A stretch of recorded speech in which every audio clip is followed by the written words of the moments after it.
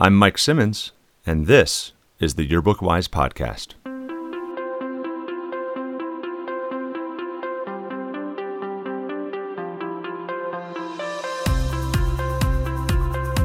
Well, hey friends, and welcome back to another episode. I'll confess, and I shared this in my last episode, my wife and I were off to Hawaii for winter vacation and a little bit of self-care time. I came back and on Monday had to dive right back into school. Woe was me. And I had absolutely no idea where I was going to go this week with an episode for all of you. And literally on my drive home, or just before my drive home, I should say, about 2 hours ago, recording this on Friday, March 1st, a thread cropped up on the Yearbook Network, one of the Facebook groups of yearbook advisors that I'm a part of. And a good friend and an amazing colleague, Brenda Ward-Field up in Chicago, posted a question that we'll get into in the podcast. And it promptly sparked a thread of Me Too's. And yes, we're seeing that here as well. And so I reached out to one of my good friends, Margie Raper, advisor at Highland Park High School down in Dallas, Texas, who had chimed in on the thread and said, "Hey, do you have some time to talk?" And what follows is essentially a breaking news episode of the podcast.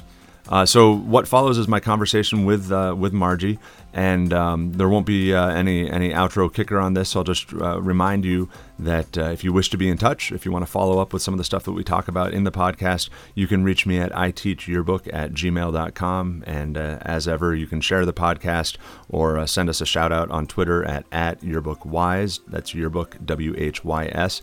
I would absolutely love it, and I would be so grateful if you would jump over to Apple iTunes and leave a rating or review over there. That helps the analytics and the algorithms and the whatnots, and more people find us and join the audience. So it'd be great to have you there. On the back end, we make note of our friends down at the Student Press Law Center.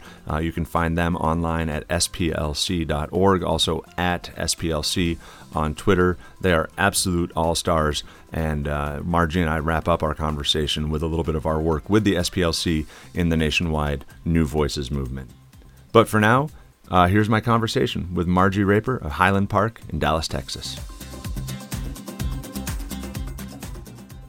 When you have multiple Google account or Chrome accounts and you log out and you keep trying to log out, but it keeps wanting to go back to the other account. Yes, I know exactly what you're talking about. It's maddening.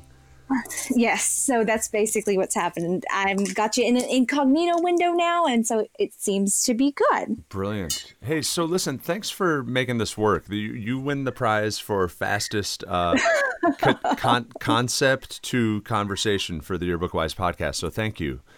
Oh, nice. Well, actually, as soon as that, I read the message, I went, "Oh my gosh, you're going to sound like such a yokum." Oh, not a bit. No. No, this will be great. It practically qualifies as like a breaking news episode. I guess it's a little tongue in cheek. But I just want to, and we can dive right into it if you're good. Oh, sure. Bringing people online, and we should. I need to give you an opportunity to introduce yourself and talk about your program a little bit. But listeners should know that we are putting our heads together because of something that just came up on Facebook, and I have really enjoyed those Facebook groups and the network that's really nationwide. There's even people checking in from Europe and such that has brought advisors of all experience levels together and into common conversation with each other. And that's why we're here today. But before we go down that path, Margie Raper, tell us a little bit about yourself and your program and where you're coming to us from and what you're all about in scholastic journalism. Oh my, that's not an easy summary at all. Okay, let's see. My name is Margie Raper. I am from McKinney, Texas. I teach at Highland Park High School in Dallas, Texas. So that's a school of about 2,200, 2,300 students. It's considered a large 5A school in close to downtown Dallas. And I have to do math to figure out the number of years. Basically, I started my career as a broadcast journalist and then found teaching, and actually was a resource English special education behavioral unit teacher for 4 years, and actually got to start a journalism program in my hometown school, and then went on and opened up Wakeland High School in Frisco back in 2006, and was at Wakeland for 10 years and got to grow the program from the ground up. And I've been at Highland Park for the past 3 years. So I feel like I've almost been on vacation the past 3 years, because I went from having 5 or 6 preps with photojournalism and journalism 1 and independent study and trying to do some converge media, to where I am full-time yearbook. Like, I don't think this position exists in the world anymore, that I have 80 students on staff, or a little less than 80 students on staff. I do have a combined journalism and photojournalism class, but otherwise the rest of my day are all yearbook classes or editorial leadership classes. And so we're a large book. We're a large program. There's 600 pages in our book, about half of that senior ads. So the community that my school is in is an affluent, it's a very old part of Dallas, very affluent part of Dallas, but we do serve the community that's known as the Park Cities, which is Highland Park and University Park, and it's right around the SMU campus. So we have everything from those who work with the university to those who work in downtown. So we have a range in our student body. But I've been lucky to be there for the past 3 years and been enjoying kind of feeling like just getting to like regrow a program and turn it into something. And the kids have responded just in the short time I've been here. The very first book we did together was a pacemaker finalist. And then the second book we did together are finalists for Crowns and Pacemakers and star finalists for ILPC here in Texas. So, I mean, they quickly bought into this journalism thing I was selling, and I've done beautifully at it. That's just incredible. And that sound that you hear is all of our audience's jaws hitting the floor when they hear about an 80-person staff and a 600-page book. Oh, I know. It's ridiculous. It just doesn't exist. Right. And all the joking aside, you are definitely an outlier. If we were to graph, school size, staff size, and page count, you, I think, would be at one extreme. It's kind of outside the cloud. I'm definitely an end of a spectrum. And there's a certain situation, like our district has kind of presented itself that way, that there's some things that we don't have. Like, I think probably the one that's the most shocking to people is we don't have CTE. They have it's been a long time mindset of the school district that they don't want to accept federal funding. And so we don't actually buy into CTE. And so there's actually fewer elective offerings. And I think that's what kind of benefits. It's not like I have some magic cure-all. That's why all these kids are here. I just think they don't have as many elective choices. Right. Granted, they'll take my class in like 7 AP classes. So that also is a thing. Right. Well, it's, and that recognition that your program is fairly unique is not at all disparaging or offered that way, and certainly not does not discount you from today's conversation, which I love, because the thing that I want to talk to you about is something that it looks like a lot of people are experiencing, and it's from programs that are themselves all over the map, both geographically and in page count, staff size, school size. I think one of the things that's been a lot of fun for me about this project with the podcast is, like, everybody comes from different backgrounds, but we have so many of the same problems. And so hearing from an advisor like you, and we should probably say on the front side, you and I haven't talked about what we're going to talk about, and we don't have any solutions. We're experiencing this issue too. So this is just kind of like, Mike and Margie chat, and let's see what comes of it. Let's dive in. The thing that brought us here is our colleague and friend Brenda Ward-Field, just an all-star advisor, former advisor of the year out of Chicagoland, posted under 90 minutes ago on Facebook. We're recording this on March 1st. And I'm just going to read her post, and maybe you and I can just dive in, and we'll see where this goes. She says, in the past few years, but especially this year, we've been encountering more and more students who don't want to be interviewed, or who ask to be, quote, interviewed, on close quote, over text instead of in person or on the phone. We also seem to have more cases where a staffer, when trying to conduct a caption interview and armed with emphasis mics, wonderful photojournalistic image of the source is then told, the interviewer is then told, I don't want to be in the yearbook. And then she essentially goes on to say, what's up with this? Is this generational? Is this something that's recent with you guys? Are you seeing? And just before I drove home today from school, this hit my feed, and there's people from all over the country chiming in, raising their hands. Yep, me. Yep, our staff is seeing this. You did it too. I did it too up here in New York. And I don't know what to do. I don't know what to say, and I don't know how to respond. But we're absolutely seeing the same thing.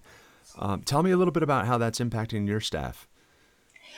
Well, actually, my reaction to this was a little bit of like, yes, same here. But then at the same time, I'm like, okay, good. It's not just my school. Yeah. Yes, absolutely. Because I laugh because since I haven't been there very long, I do have this distinct memory of like within my first month of being there over 2 years ago.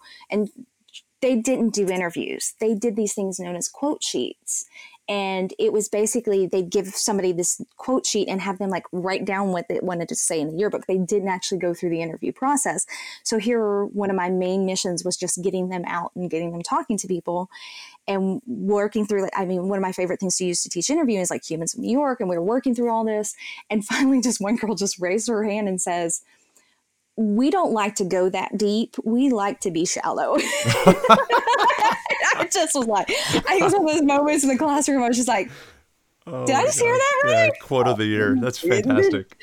So I still have this in my mind, like whenever somebody like says like they don't want to be in the yearbook or they don't want to be quoted or they don't want to be included, my mind keeps going back to like, they're just not comfortable. Like this isn't just the culture. But in reality, yes, and seeing everybody's responses, between like Lisa Stein over at Bryant and just spot on.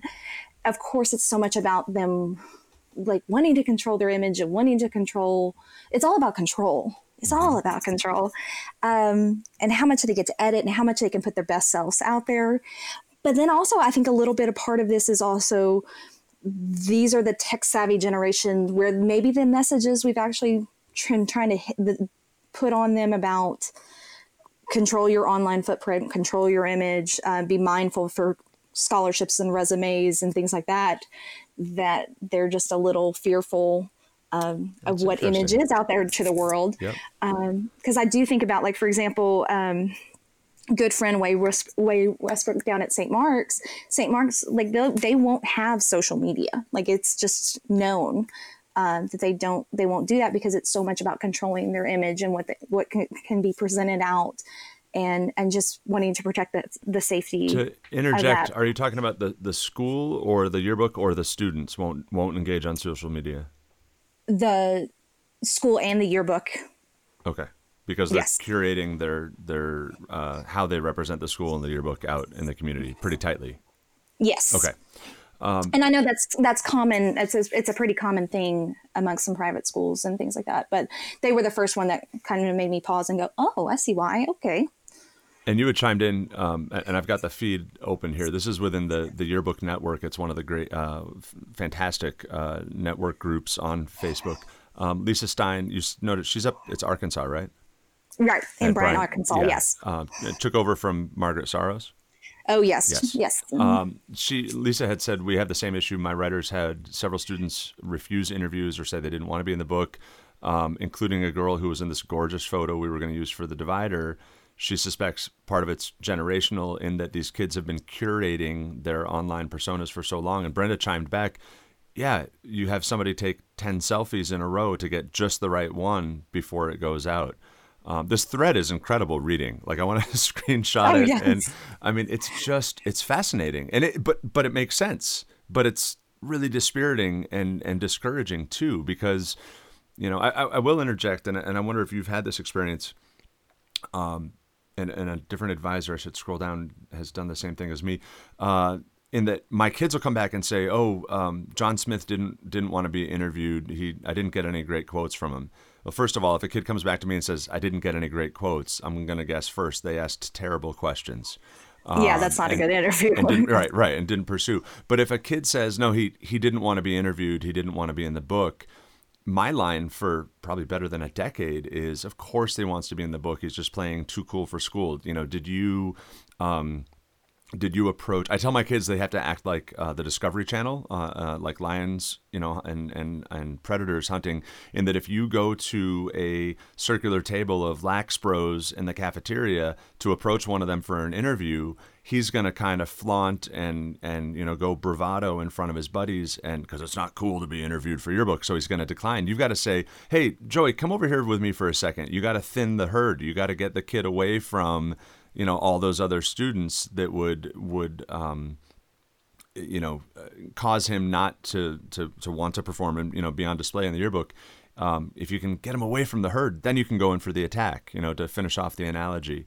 But when I get this feedback from my kids, I put it back on them first, and I wonder how you would react to that, Margie. I don't want to blame the victim, but do our staff members need to own some of this first and really make sure that they're on their game and that they're introducing themselves and making the approach both journalistically but responsibly and maturely student to student, and not just what I see happen sometimes. The kids walk up to the other kid and say, "Hey, Joe, can you tell me about the homecoming dance?" And that's their lead. And I'm like, what are you doing? You've been trained better than that. Does that make sense to you at all? Oh, yes. And it's every time they come back with the same kind of thing, it's immediately it's the teacher mode, okay, give me some context. Like, what did you say? Right, yes, how did you approach it? You kind of feel a little guilty for going all inquisitor on them. But it's okay, I need to get in my head the situation just so I can understand, maybe give you some perspective of what the student's kind of thinking. That did you do something to turn them off, or how did you engage in this conversation? And I find usually the ones that are slipped up, for example, just this week we had one involving a tennis story, and they said this isn't I don't want to talk about this. This is not a story. Well, and I said, okay, we have asking the questions. How did you approach them? How did it that? And well, then she admits oh, I did it by text message. And it's well, that's your problem. Yeah. There's your first problem. And can't you tell a texted quote when you see it come up in copy? Oh, gosh, yes. What are the hallmarks for you? What are the triggers? Usually the hallmarks are it's not a complete sentence. Okay. That's usually something. Or you can definitely tell that they've they miss the noun. They usually don't speak in complete thoughts or don't type in complete thoughts. They miss the subject. I find they get flowery, right? They're, if a kid texted a kid and said, what did you think of the pep rally? He's like, I think the pep rally was a fantastic experience for our student body and made me feel like part of the broader community. I'm like, there is no way a teenager said that extemporaneously. Yeah. Oh, yeah. And well, that's the other side of it is they almost restate the entire thing. Sure. You can tell the question that was asked because they rephrase it. So yes, that too. There's a lot more adjectives that probably are used, or I don't know. It just feels very choppy. Mm-hmm. Yeah. So do you? And you might have mentioned this already. I think you had Heather Torres in the thread said that she has her students let her know when this happens. Then Heather, as the advisor, pulls the kid in on their turf, intervenes, and this is Heather speaking, maybe, hey, John, great to have you up here. My student Monica over here needs to talk to you real quick about a thing. And by doing that kind of soft handoff and interjecting as an advisor, that increases their hit rate.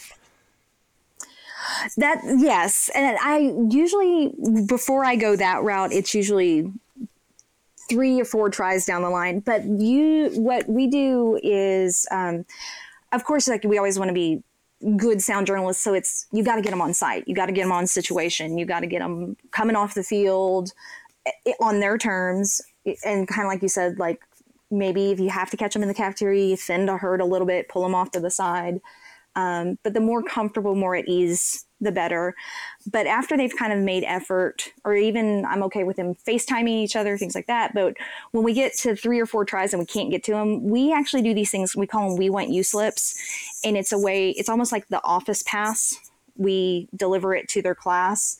And luckily all our yearbook classes, except for one, are during lunch times. Okay. So we basically have this "We Want You" slip that breaks down what we need the person for. We need them for a photo. We need them for an interview. And here's the best times for them to come in, but what would be the best time for them? And it's almost like a teacher's pass, an office pass that gets them. if they're not doing any class, to come down to our room, and then we can go in the office, they can go to the ad room, they can go other places and just do it on those terms. Also, we will use those same things as well as trying to catch during like team times, practices, group meetings. And so we're real big on focus groups too. Yes. I know, kind of like what you said with thinning the herd and keeping them away from the bro table. But at the same time, we do, when we start trying to find stories, we're big fans of focus groups, bringing in 2 or 3 baseball players together and just letting them talk, and the dynamics kind of work themselves out. And hopefully we can get a lot done in those things. Right. But when it's those individual type situations, if we can't catch them out in the field, then we use those "we want you" slips, and those have been really helpful. Unfortunately, sometimes they become a crutch, but they are still pretty helpful. I think too, somebody had chimed in about Instagram. And students got frustrated with the yearbook staff because pictures showed up on Instagram and the student hadn't given permission for their picture to be taken or their picture to be posted on social media.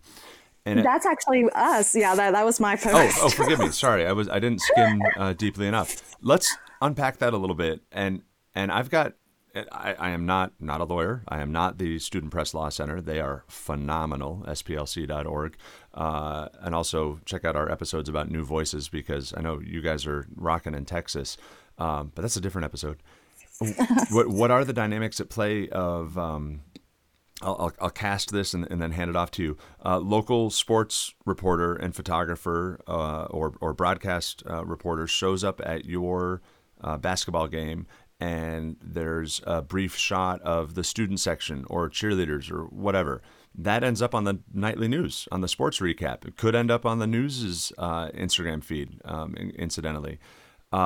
There's no reasonable assumption of privacy in a public space like that, public venue like that. So what are the dynamics at play when a Scholastic media staff, yearbook, newspaper, or otherwise, has a photo from the student section that runs in the yearbook or on the newspaper, or footage runs on the broadcast? What are the concerns when that photo or that footage ends up in a social media feed? I tend to take a liberal kind of like do it and ask forgiveness later approach until I get told that I'm wrong, and maybe a lawyer can chime in here. Maybe you've got some background and experience here, but that shot of the student section ending up in the yearbook, none of the kids in the student section can tell my kids that photo can't run. I don't give you permission. I do wonder, and I'm getting more and more keen by the moment on this, to find out a little bit more about the social media sphere and what guidance, the SPLC or somebody else does have for kids running photos of their classmates out on social media and permissions and things like that. Why don't you color your experience a little bit, share your experience with the audience a little bit on this? Well, in Texas, I'm assuming like a lot of schools are the same way, that you have the do not release list. You have the part of the enrollment packet, and it's the releasing of your public information, address, phone number, things like that, between colleges, recruiters, and other things that solicit the school for student information. And that's all part of the enrollment packet that students have to do every year. And several years ago, we started getting more and more high numbers when I was at Wakeland, high numbers of students filling out the do not release list. And so we actually started, all the journalism teachers started visiting with the district communication office on how that wording was in the enrollment packet, because we felt like it kind of read funny, that it made people think that we were selling their information, or we were giving it out to people that would want it, or that might have not safe means, right, safe usage of it. And so we worked with them on how that language was. But through our conversations with the district, we were talking about like, what exactly is this? Because the language, it was pretty much reading like for broadcast, for newspaper, for yearbook, for directory, that it really kind of helped us understand a little bit more that anything that is a publication and it's tied to the school and it's known as part of the program, part of the publication of that program, it's up for grabs if they've signed out, yes, we can put their image and their name out there. And so that's how I've operated ever since that. I mean, our Twitter, our Instagram, our Facebook, whatever it is, we're going to honor that do not release list. And so, but the other thing through that conversation with the district was any student involved in an extracurricular almost automatically waives that right. Because they put themselves in something that's in addition to the school day. So like your fans in the stands, I mean, there's no control over that, but they've elected to be there. They're not required to be there. They've elected. So I've always operated it safe. The situation, like the two things that are in my mind right now that we were messaged at, one was their school safety measures were a big thing that has gone on our campus. And it just happened to be a photo we put on Instagram about the ID badges. And it was a girl that was in the background of one of the photos. And it's a little awkward looking face she was making. She wasn't aware the camera was there. And she had sent out a message and saying, like, this is an embarrassing image of me. Would you mind taking it down? And we didn't have a problem there. But later on, we had one from a swim contest, like a swim competition. And it was two girls. It was a great photo, like girls high-fiving and hugging, which, I mean, girls in swim caps and wet in the pool. It was a really cute photo, really great photo. And one of the girls in it messaged and said, I didn't give you consent to publish this. I want you to take it down now. And I was like, whoa, Nellie, hold on. Right. So we went in and took it down. But that was the time we actually called the girl in and had a conversation with her because we think she just didn't quite understand it. And we wanted to have an opportunity to do a little public relations. And not challenging you on it, but I'm genuinely curious. You did decide, or the kids did decide to take it down. Can you unpack that just a little bit? Are you worried at all about precedent in the future and word getting out that if students push back, you guys will pull things down, or do you think it's just a one-off? Well, I think in the case of, I'm not going to take a hard line on this, and I let the editors really kind of make the judgment call here. And I played a little devil's advocate with them, like, what if we set this precedent? What are we going to keep doing? But they all came back with kind of the same thought: is if we were in this situation, if we were embarrassed by this, if it was causing us attention we didn't want, how do we think we would feel? And is it a sign of respect and goodwill to our student body that we would take it down? And we respect that. And so it was just basically, plus our social media, like we're only on Instagram right now. And we've just been working on just building the journalistic integrity of our Instagram and building a following. So it was just a way of showing respect and good public relations. Which brings me to, I think, a nice place maybe that we can wrap this brief chat up. You don't want to tick off your audience. Right. And so that has always been inherent in a pretty frustrating conversation with my staff when we confront these issues of kids declining or, again, don't want to participate in the interview, don't run that photo of me, take this photo down off of Instagram. How do we mentor and facilitate and advise our students, our staff, our student journalists to engage with their audience and recognize, it could be this topic. I will say, train of thought. We've had kids say, I don't want to be interviewed about this. I want to be interviewed about something else. I wonder if you guys have run across that at all. Like this story you're coming after me about, my favorite pair of shoes doesn't matter to me. I'd much rather talk to you about my dog or my knitting club or my travels to Costa Rica. That's come up a couple times for us in the last 2 years at different times. Have you guys ever experienced that at all? Yeah, I've experienced it several times throughout the years. And one thing at the beginning of the year, a big fan of, like, during the registration days and the portrait days in the beginning, trying to do a little bit of like a student survey, student entrance inventory, where you can kind of get this going list of like where people label themselves, where people prioritize themselves, rank themselves. And that kind of helps a little bit when they start dividing out coverage and thinking about possibilities of stories. And then later on, when they're actually out there and you've got this miscellaneous module about like, what's your, like the lame topic of like, what's your favorite memory of the season? And realizing like you're kind of shoehorning a kid into a story. Right. And that's where, like, just pound, like I try to pound into their heads so much the importance of like, before you ever start making coverage decisions, is that you focus group with these teams and organizations, just so you, and we do beat reporting and beat questionnaires, everything that we can front load resources in the beginning, so that we're not making news judgment calls on students and trying to shoehorn them into coverage. And that helps a lot with it.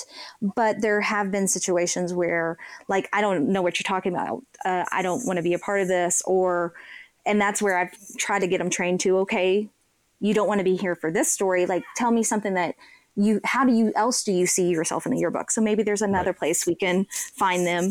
The other thing, we just had this come up last week. We have this group of boys that have a YouTube channel, and they do like parkour videos, and they're funny and entertaining. And I didn't even think people still did that. And they actually like went out and interviewed them and came back with a great interview, and we're excited. Well, then the boys came back later and said like, well, we're kind of embarrassed. We kind of just do that amongst ourselves. We don't want that in the yearbook. And so that one is when we're trying to kind of pace out and work through. And what we're trying to work with them is like, hey, just let us put the story together and then see it, and kind of judge then. So let me interrupt and ask you a clarifying question. Would you, in that case, is it more important to you that your kids might include the stories, so you would show them the entire story and the picture package, or do you only reveal quotes? Because we've had kids want to kill our coverage, or we've had kids want to approve the story that they're going to be in, which is like, nope. So talk to me about that decision-making process. Well, I think that's anytime you can welcome them into the newsroom, right. It's more PR, right?